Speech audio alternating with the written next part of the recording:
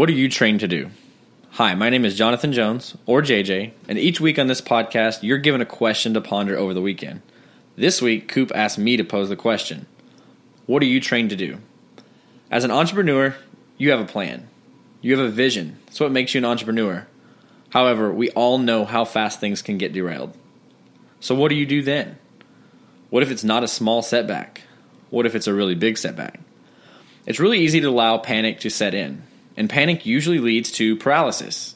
In other words, lack of action. Before opening my first CrossFit gym, I was a firefighter paramedic. Obviously, this led to some pretty intense situations.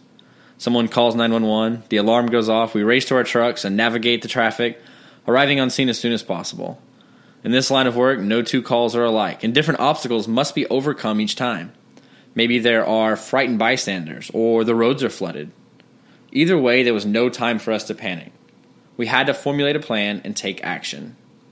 Amidst the chaos, how do thousands of first responders accomplish this every day? They rely on their training.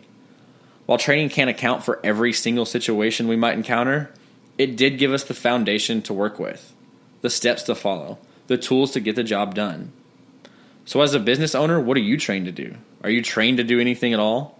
Sure, you have a standard operating procedure for your gym or a handbook, but I'm talking about real business problems.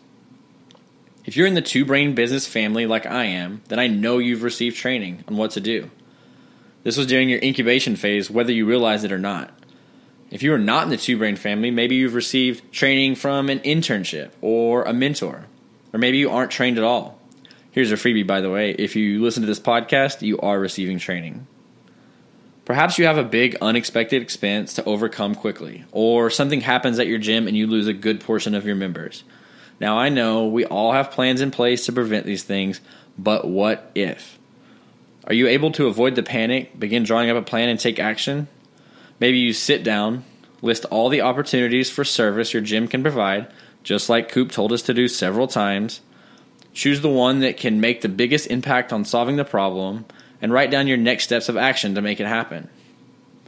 In firefighting and emergency medical services, relying on good training can make the difference in saving a life. In entrepreneurship, relying on good training can mean saving your business. So this weekend, take a moment to run through some bad scenarios in your mind. I know, not the most fun exercise, especially to do over the weekend, but do it anyways. Now, as you handle them hypothetically, are you paralyzed from action, or do you know the steps needed to solve each issue? What are you trained to do? Have a great weekend.